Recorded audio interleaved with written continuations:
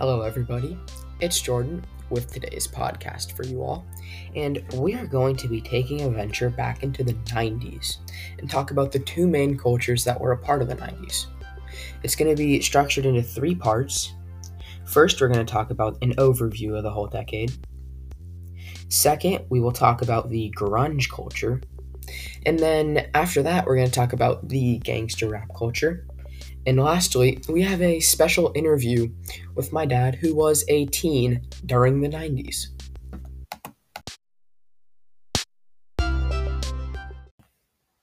During the 1990s, music was a very influential factor that affected how people acted. As you will see today, the two cultures I talk about were almost completely influenced by music. The clothes, they were just like a lazy lounge around clothes as if they were in their own house. They all tried to look like the musicians they listened to. This decade also completely challenged the previous social norms of the 1980s. Just one example I talked about. They completely changed the clothing style. People like to wear fancy, and now they like to wear lazy clothing. So, as the decade began, the two cultures I'm talking about, grunge and gangster rap, had a huge surge in popularity. And that is why I want to talk about these two cultures. So now I'm going to go into depth with the grunge culture first. So, grunge was a culture that began in Seattle in the late 1980s, about 88 or 89, and it quickly spread throughout the Pacific Northwest before the year 1990, and as the 90s had begun, it spread throughout the rest of the country. Grunge was this idea of rebellion against social norms and also this lazy sort of I don't care style as well. Even these lead artists in multi-million dollar bands, like Nirvana, for instance, wear these lazy, everyday, non expensive clothes. Hearing this had me shocked because nowadays, whenever you see an influential or popular artist, they're wearing designer, expensive clothing. But in grunge, it was popular to wear secondhand thrift store clothing. It was sort of the less you spent, the cooler you were. This sort of reversed the style of the 1980s. And this lazy style became so popular throughout the culture that their Nirvana frontman, Kurt Cobain, had been quoted saying he was too lazy to shampoo. Also, Jonathan Poneman, an artist from a popular band, Sub Pop, have been quoted saying, "This clothing, it's cheap, it's durable, and it's timeless." It also runs completely against the flashy aesthetic of the 80s. Grunge was peaking in the middle of 1992, and it had a peak late in 1994 as the death of Kurt Cobain shocked the country. After this event had happened, grunge slowly declined for the rest of the decade as their most favorite band had just ceased to exist.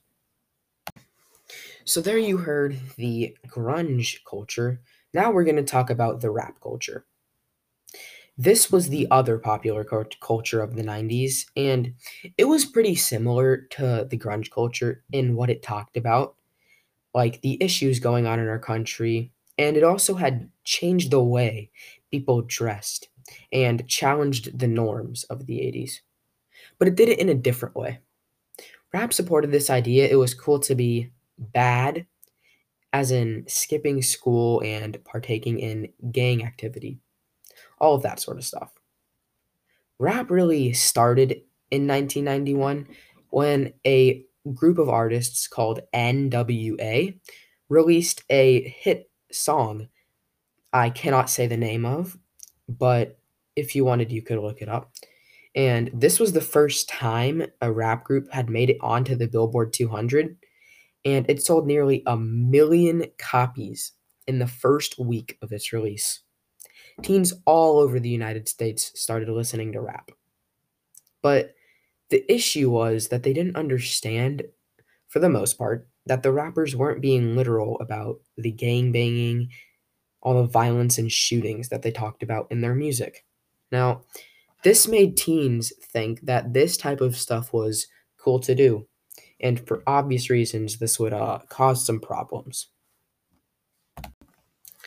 Now that we have finished talking about all of the cultures from the 90s, I have an interview with my dad we're going to be showing that he talks about what cultures he was a part of and what he thinks about the cultures. I would say I got involved in the rap culture a little bit because the music was new and we'd never heard it before. So people like Dr. Dre and Snoop Dogg and Tupac, we loved their music, but I don't know if it was part of a culture or more enjoyment of music. The grunge culture really didn't exist where I was at because we were in a farm community, a country town, and we really didn't have that culture. And then there was no, per se culture because none of us dressed that much different than the other. It was more of just listening to the music than anything else.